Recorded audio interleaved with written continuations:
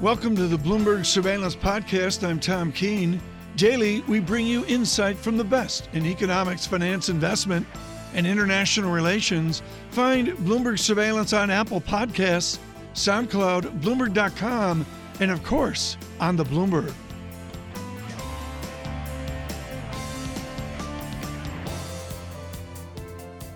Charles Kantor joins us now, Neuberger Berman Group Managing Director and Portfolio Management Director. So, Charles, what is it? Is it the Republican take that it's happening, or the Democrat take that this is the PR machine in overdrive? Look, I think I focus on the corporate side, and corporations have been waiting all year to make decisions. Tax is an important part of any calculation on return on capital. Taxes for U.S. companies just went down 40% in rate. And now we're starting to see decisions, and the key one. I feel bad for all the finance directors out there. They're going to have a very, very busy Christmas and New Year. Yeah. But the key decision, and it'll get played out over time, is how much of the, should I say, windfall do the companies keep versus pass along to employees, shareholders, and customers. And they're in this incredibly competitive global economy. A lot's getting passed along. A lot. The easy decision to make is the mechanical decision. You look at what your forecasts are for next year, you bake in a lower rate, and you raise your guidance. That's really mechanical. What's going to play out through next year, as you point out, is the CapEx story. What are they going to do? Do they shift from capital returns to capital spending? From an investor's standpoint, what do you want to see them do with that cash? There's no one answer to that question, which is what's going to make next year so exciting for people that focus on individual securities, which is what my day job is. And it's so bifurcated by company and by sector, by competitive landscape. Businesses that have large monopoly moats and don't feel they face a big competitive threat and are high tax paying, they're going to keep a lot of that. And businesses that operate in super competitive markets, which is, by the way, most of the world, are going to be making sure that they react faster than their competitors in how they think about how much of the cash they keep versus reinvest to maintain and grow market share profitably. I would take a little question around, this tax thing's easy. It's not easy. Taxes are by definition hugely complicated. Yeah. And there's so much nuance in the language, and there's nuance in how to apply that. And in that nuance, there'll be a lot of shareholder value created as well. Welcome, Tom Keene. Tom, you were signaling that you wanted into the conversation. You waved your hand. I'm sorry. You waved your hand. Are you with us today? No. Are you joining? Was there a fly? I've checked out for the holidays. Hello, everybody. Good morning. Bloomberg Surveillance. Brought to you by, as always, Invesco. Learn how Invesco's Pure Focus on investing, diversity of thought, and passion to exceed can help you get more out of life. Visit Invesco.com/more out of life. John, can I start with a surveillance correction? You can start with a surveillance correction. I mentioned earlier that with all the tax bill, maybe the sports people in Washington set up like an LLC, like a pass-through thing. Right, okay. And Boris tweets in and says, Tom, you're nuts. They can't. I don't know. But that's an interesting idea. If they can't set up their own sidecar deal. And is that they're on the Redskins? That's not really a proper correction, is it? It's sort of a correction. Okay. We're scrupulous about, we love when we hear from our guests that we've made mistakes. That keeps us How's Christmas at the Keene's household today? It is ramped up. Because you seem distracted, Tom. The 10-year-old has, it's like the deficit clock above her bed. Does with she? A countdown thing. Is that your bank account? It's like, the Fed meeting in 31 minutes, 12 seconds. She's like 5 or 6 days, hours, seconds. We're fired. We're fired up. The tree got watered once this week. I think the tree's all the needles are going to come off it here in a bit. Charles Kantor, yes. When we look at the boom that's out there, we saw 30 days ago literally a jump condition in retail sales. How do you react as an investment guy when the president says we're going to get 3% GDP, or Mr. Cowen, ex-Goldman Sachs, says, no, we're going to get 4% GDP? Oh, I don't think we react a whole lot to that. I mean, we're in an environment where we back to global synchronized economic growth. Every G7 economy is in expansion territory. Most of the BRIC economies are in expansion territory, and that's a wonderful environment to sell more goods and services. And I think and we have an environment in the U.S. where we have reasonably nice full employment. Well, away from alternative investments and long-short funds, would you suggest another double-digit year? Not so much to make a single-point estimate, but that the gloom crew looking for a tendency back to single digits is off the mark? It's hard to predict returns in any one year. If I was going to make a prediction, I would say equity assets positive next year with more volatility. And what was quite surprising to me late last week was a study done by a major consulting firm, which seemed to suggest that confidence and skepticism remains really, really high. And I got to tell you, that's a great environment to deploy capital. Yeah. I'd rather deploy into skepticism than into euphoria. And what's been remarkable about the bull market, I mean, I don't even know if people call it a bull market, but there's been a bull market out there since early 2009, is people haven't believed any of those steps. Yeah. And they remain skeptical. And against skepticism, you can make money because the speedometer usually starts with tremendous skepticism and ends with euphoria. And we haven't got close to euphoria yet. You made quite a significant call in that last comment, and it was the prospect for higher vol next year. What's the catalyst for higher vol? The VIX yesterday had an 8 handle. I'm wondering what gets it north of 10, never mind really? significantly higher vol. I missed that. We rolled over. Listen, I think fiscal stuff is way more complicated than monetary stuff. And on the margin, we're tilting more and more to fiscal versus monetary. The amount of global liquidity, while in aggregate is still growing, the rate of change is slowing and will go negative in a couple of years.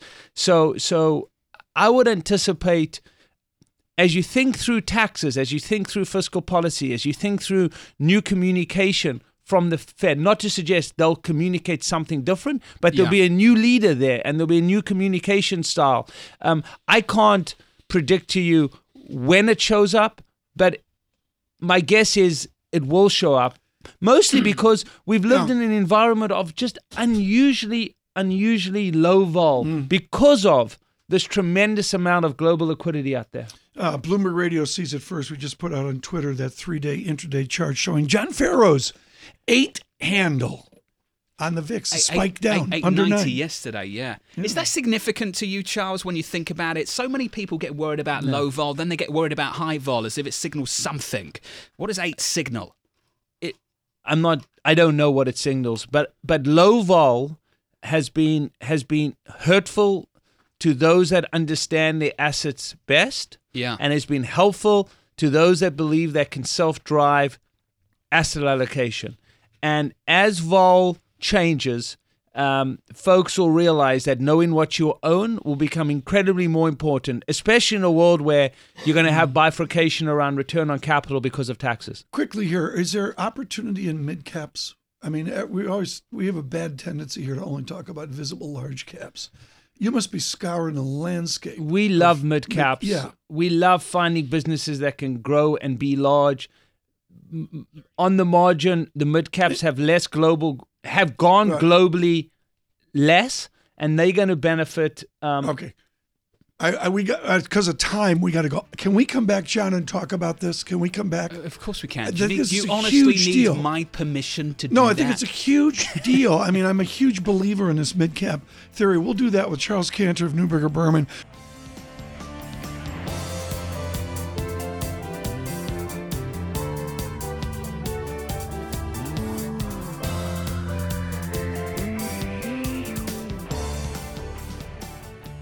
And Stan Collender, if you were having a beverage of your choice this morning, a good cup of black coffee, what would be the single talking point about where the deficit is in 2 years? Oh, we're going to be talking about trillion-dollar annual deficits for the next 2 decades. Trillion, and at least trillion, and that assumes that nothing bad is going to happen that's not currently anticipated, and we know something always bad happens. Washington 101 is no one cares when they go in the voting booth about the deficit.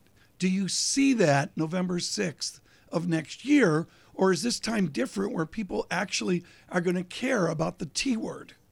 Well, the deficit is always, as an issue, is a subterfuge for other things. It often is ascribed to a corrupt government or something like that. People won't care about it in November 2018 unless the interest rates start getting higher, the economy's not growing, or unless it's used as an excuse to cut Medicare and Social Security. Stan, the deficit hasn't mattered for years, and it's been climbing for years. The total debt pile has been climbing for years. Why does it matter now? No, I'm saying it doesn't, unless it has an impact on things that have a direct effect on people's lives, like interest rates. Are you expecting the deficit to be increasingly politicized over the next year? Oh, almost. Well, the Republicans have actually already started to do that. In one of the ultimate exercises in hypocrisy, they've increased the deficit by $1.5 trillion, or by their numbers, over the next 10 years. And then now they're saying that the deficit is the reason they have to cut spending. So first, they increased the deficit substantially with tax cuts, and now it's spending's fault. So it will be a reason to do something. It won't be the thing that needs to be taken care of. It's clear to me that in the United States, the deficit hawks disappear once they get into power. Then when they're out of power, they become ultimately deficit hawks once again. Is anyone in power at any time soon going to want to do anything about it? Well, yeah. Even Paul Ryan said last week, and other members, Ted Cruz and others, have said the deficit is going to be too high, and we're going to have to cut spending to deal with it. I was on a program with someone from the Heritage Foundation a month ago who said, yes, we're going to cut taxes and increase the deficit, and it's a spending problem. So that will be the excuse they use, but it's not that they want to reduce the deficit by itself. And my experience as well, Stan Collender, is that corporate officers really don't adjust to the 60,000-foot view of fiscal policy, debts, deficits, and the rest of it. But to your point, they do adjust to higher interest rates. How much of an interest rate move do we need before it changes the 24/7 celebration of corporations? Well, it's not so much that interest rates will move in just because we are expecting interest rates to rise anyway over the next year. It's whether they'll rise more than anticipated. And if we got a 1.0 point increase in interest rates in 2018, I suspect you'd have a lot of hand-wringing and people demanding that the deficit be reduced. So is that your prediction for 2018 within the corporate political nexus, that hand-wringing will be, you're going to go long hand-wringing for 12/31/18? Yeah, a lot of hand lotion is going to be needed. So buy some Lubriderm or something like that, because but there'll be a lot of push on spending, not so much on revenues. And then, of course, what happens after the 2018 election, no one can be sure. But I want to, you and Jonathan, I want to urge you to keep in mind that the projections of $1 trillion or $1.1 trillion annual deficit that I'm making assume that nothing bad like a war is going to happen, or that other natural disasters won't occur. And one or more of those happen all the time. So we could easily be talking about $1.5 trillion, in which case the pressure on spending would be enormous. Or perhaps something even more inevitable outside of a war. Stan, at some point, we're going to have a downturn. Your prediction for the deficit, at what point do you incorporate the prospect of a drop in GDP, given that this expansion has gone on for years and years and years now? Well, all right. I'm not one of those people who thinks that the past is a good predictor of what's going to happen in the future. So the fact that we haven't had a drop in the last 8 or 9 years or so doesn't necessarily convince me that one is imminent. But you've got to believe that it's probably not in 2018, but beyond that, there's going to be some reduction in GDP. I know you have a busy week ahead of you, and I believe one of your appointments is with the president at the White House. And over 2 scoops of ice cream, the president of the United States is going to ask Stan Collender what the plug-in should be for his debt and fiscal calculations. Is it 3%? Can Stan Collender plug a 4% statistic into your budget analysis? I can, and I in terms of debt to GDP, Well, what about GDP? What about just GDP analysis? Can you use a run rate of even 3.0% for GDP? I can for the next year. That's. I mean, we've got it now, and the additional stimulus we're adding is going to probably goose it up a little bit. But beyond that, it's certainly not sustainable, especially with interest rates that are likely to rise.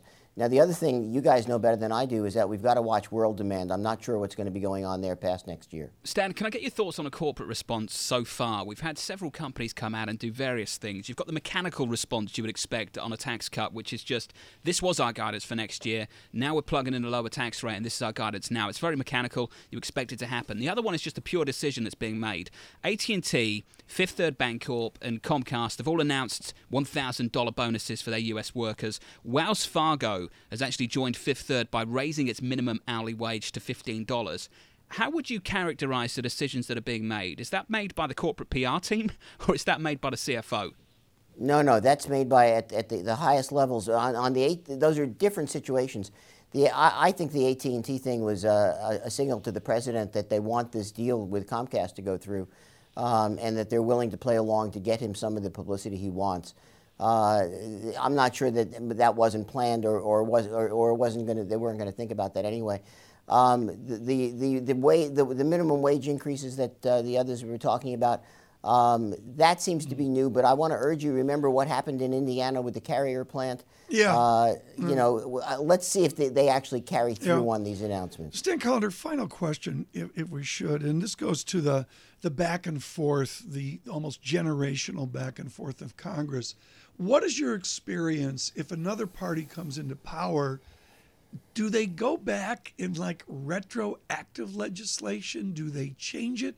Do they amend it? Or once something becomes financial fiscal law, it's sort of bronzed into perpetuity? Which is it?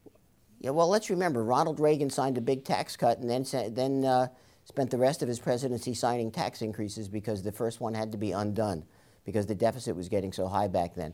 New Congress comes in, depending upon the size of the majority. If it's a Democratic majority in both houses and it's a substantial majority, there will be some pushback. There will be some take back on this. I don't think there's any doubt about that. This is absolutely critical. Are you predicting a Reagan redux if we get to that $1 trillion statistic on the deficit? No, not at $1 trillion, but if it gets $1.5 trillion or something, there's going to be a lot of people talking about it. This has been wonderful. Stan Collender, greatly appreciate it and value perspective here for decades on Capitol Hill and with Corvus MSL Group.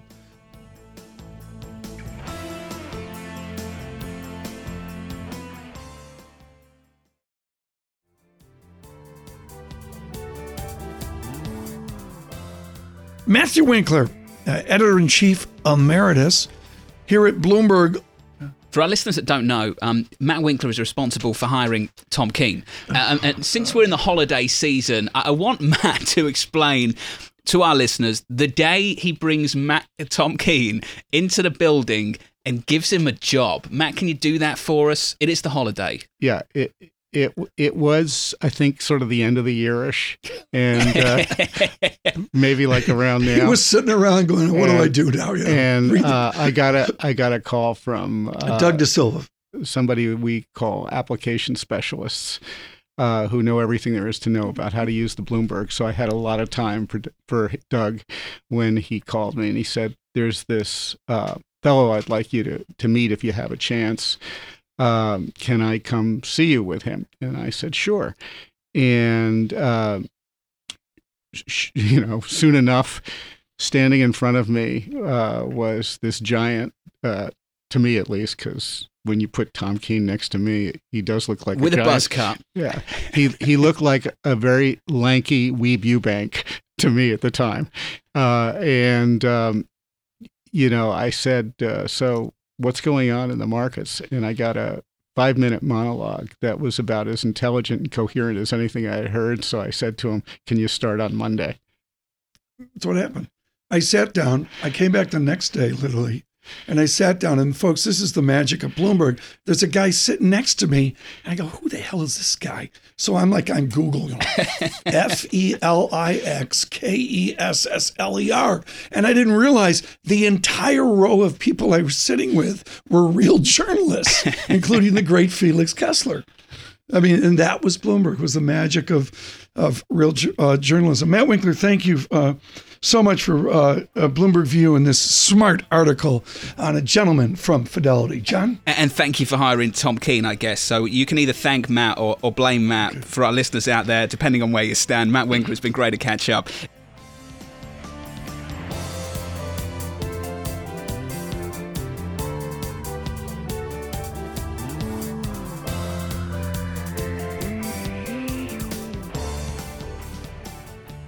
Bloomberg blockchain, everyone. Thought I'd try that out. Bloomberg, does that work? Bloomberg blockchain? Blockchain, Bitcoin.com. John Farrow, Pim Fox, Tom Keene. Yeah, green shoots. I've got up LTEA. Go ahead. What does the Securities Exchange Commission do? I mean, I'm looking at the chart, and it says $2 to $11. Oh, I thought you were looking for the recipe for Long Island iced tea. No, I mean, LTEA is a symbol, and it's 2 to 12. Yeah. Well, that's like the 1920s. Well, that's what happens, when you got people scouring the internet or scouring any kind of filing documentation that would include the words Bitcoin, blockchain, I don't know, Ethereum, cryptocurrency, Ripple. Good morning, Virginia Morris, Phil Thomas, Julian Davidson, having a sprightly day at Hicksville, New York. Long Island Iced Tea Corporation. We say good morning to Oliver Chen, and I want to do a shout out here for the gentleman from Cowen, and that people come in and they're gloomy on retail, and Oliver is sort of on an even keel basis for 36 months. Said, you know what? They're still going to show up at the door. Get over it. How did you respond to the truly jump condition in retail sales economically that we saw across the nation last quarter? Yeah, what we've seen here is a delay in terms of the inventory being under good control as well as better weather. So those have been very helpful factors with regards to what's been happening. And also, as you know, Tom, there's been so much of a transformation in retail. We've had multiple years in terms of the battle versus Amazon, et cetera. Oliver, is it really just Amazon that is causing the issue, or is it that perhaps the actual merchandise is not what people want, particularly in the apparel industry? Because I think of success stories like Canada Goose, and then you look at what happens to the main retailers, such as Macy's. Where are their brands? Where is their creative coming from? There has been a lot, Pim, in terms of a high degree of sameness. So innovation is so important. Lululemon is a name that we like, as well as Canada Goose. And what you find is really differentiated brands with a strong functional proposition, balancing femininity as well as function, can win the game. And brands are the battle. Thinking hard about brands and content and lifestyle, that really needs to happen, and newness. What happens is there's too much safety, and retailers and brands don't take enough risk, and things start to just look the same. But Tom, I'm wearing these shoes for you today, and you can see. Oh, come on! Let me hold it. Give me your foot. We got to hold this up for the radio audience.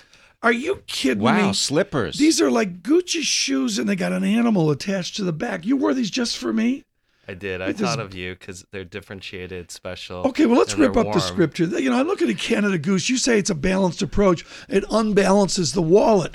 We are still an aspirational society.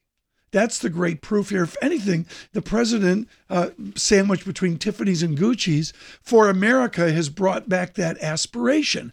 How does luxury move forward in 2018, even if all of our attention's on Walmart, Home Depot, and the rest?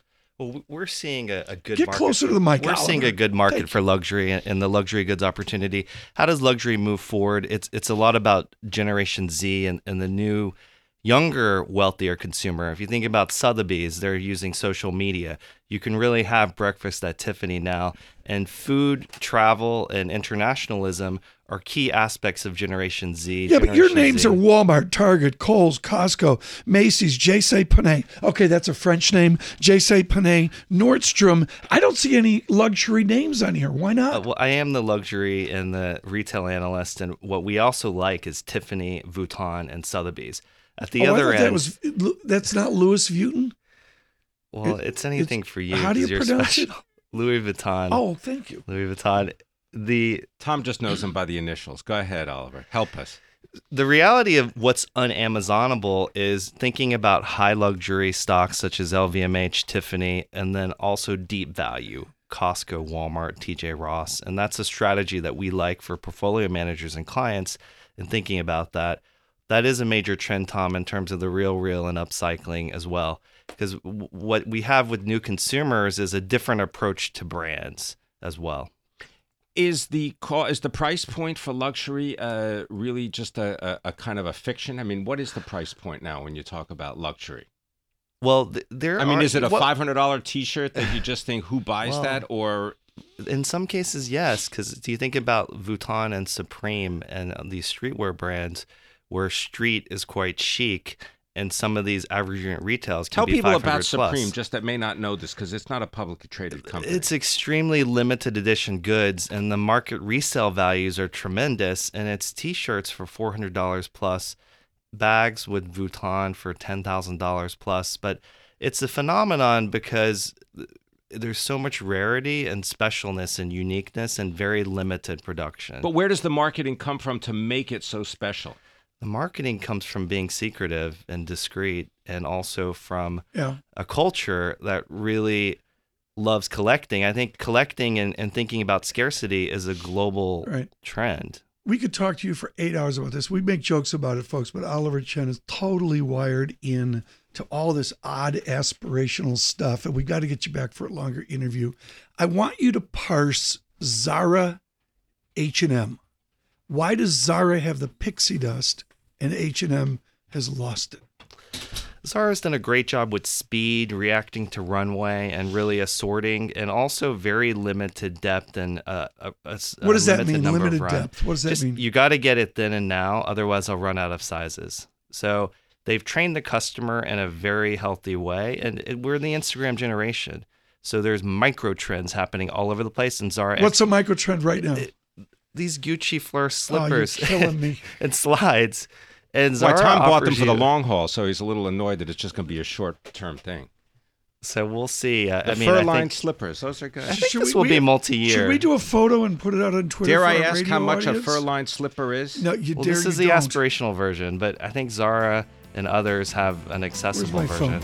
We're going to do this, folks. We're going to put a photo out on Twitter for your foot pleasure of 1 foot Chen and 1 foot Keene, just to show you. Oliver Chen, we thank you.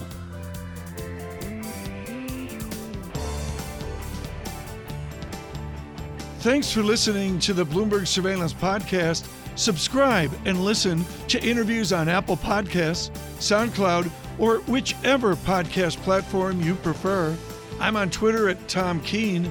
Before the podcast, you can always catch us worldwide on Bloomberg Radio.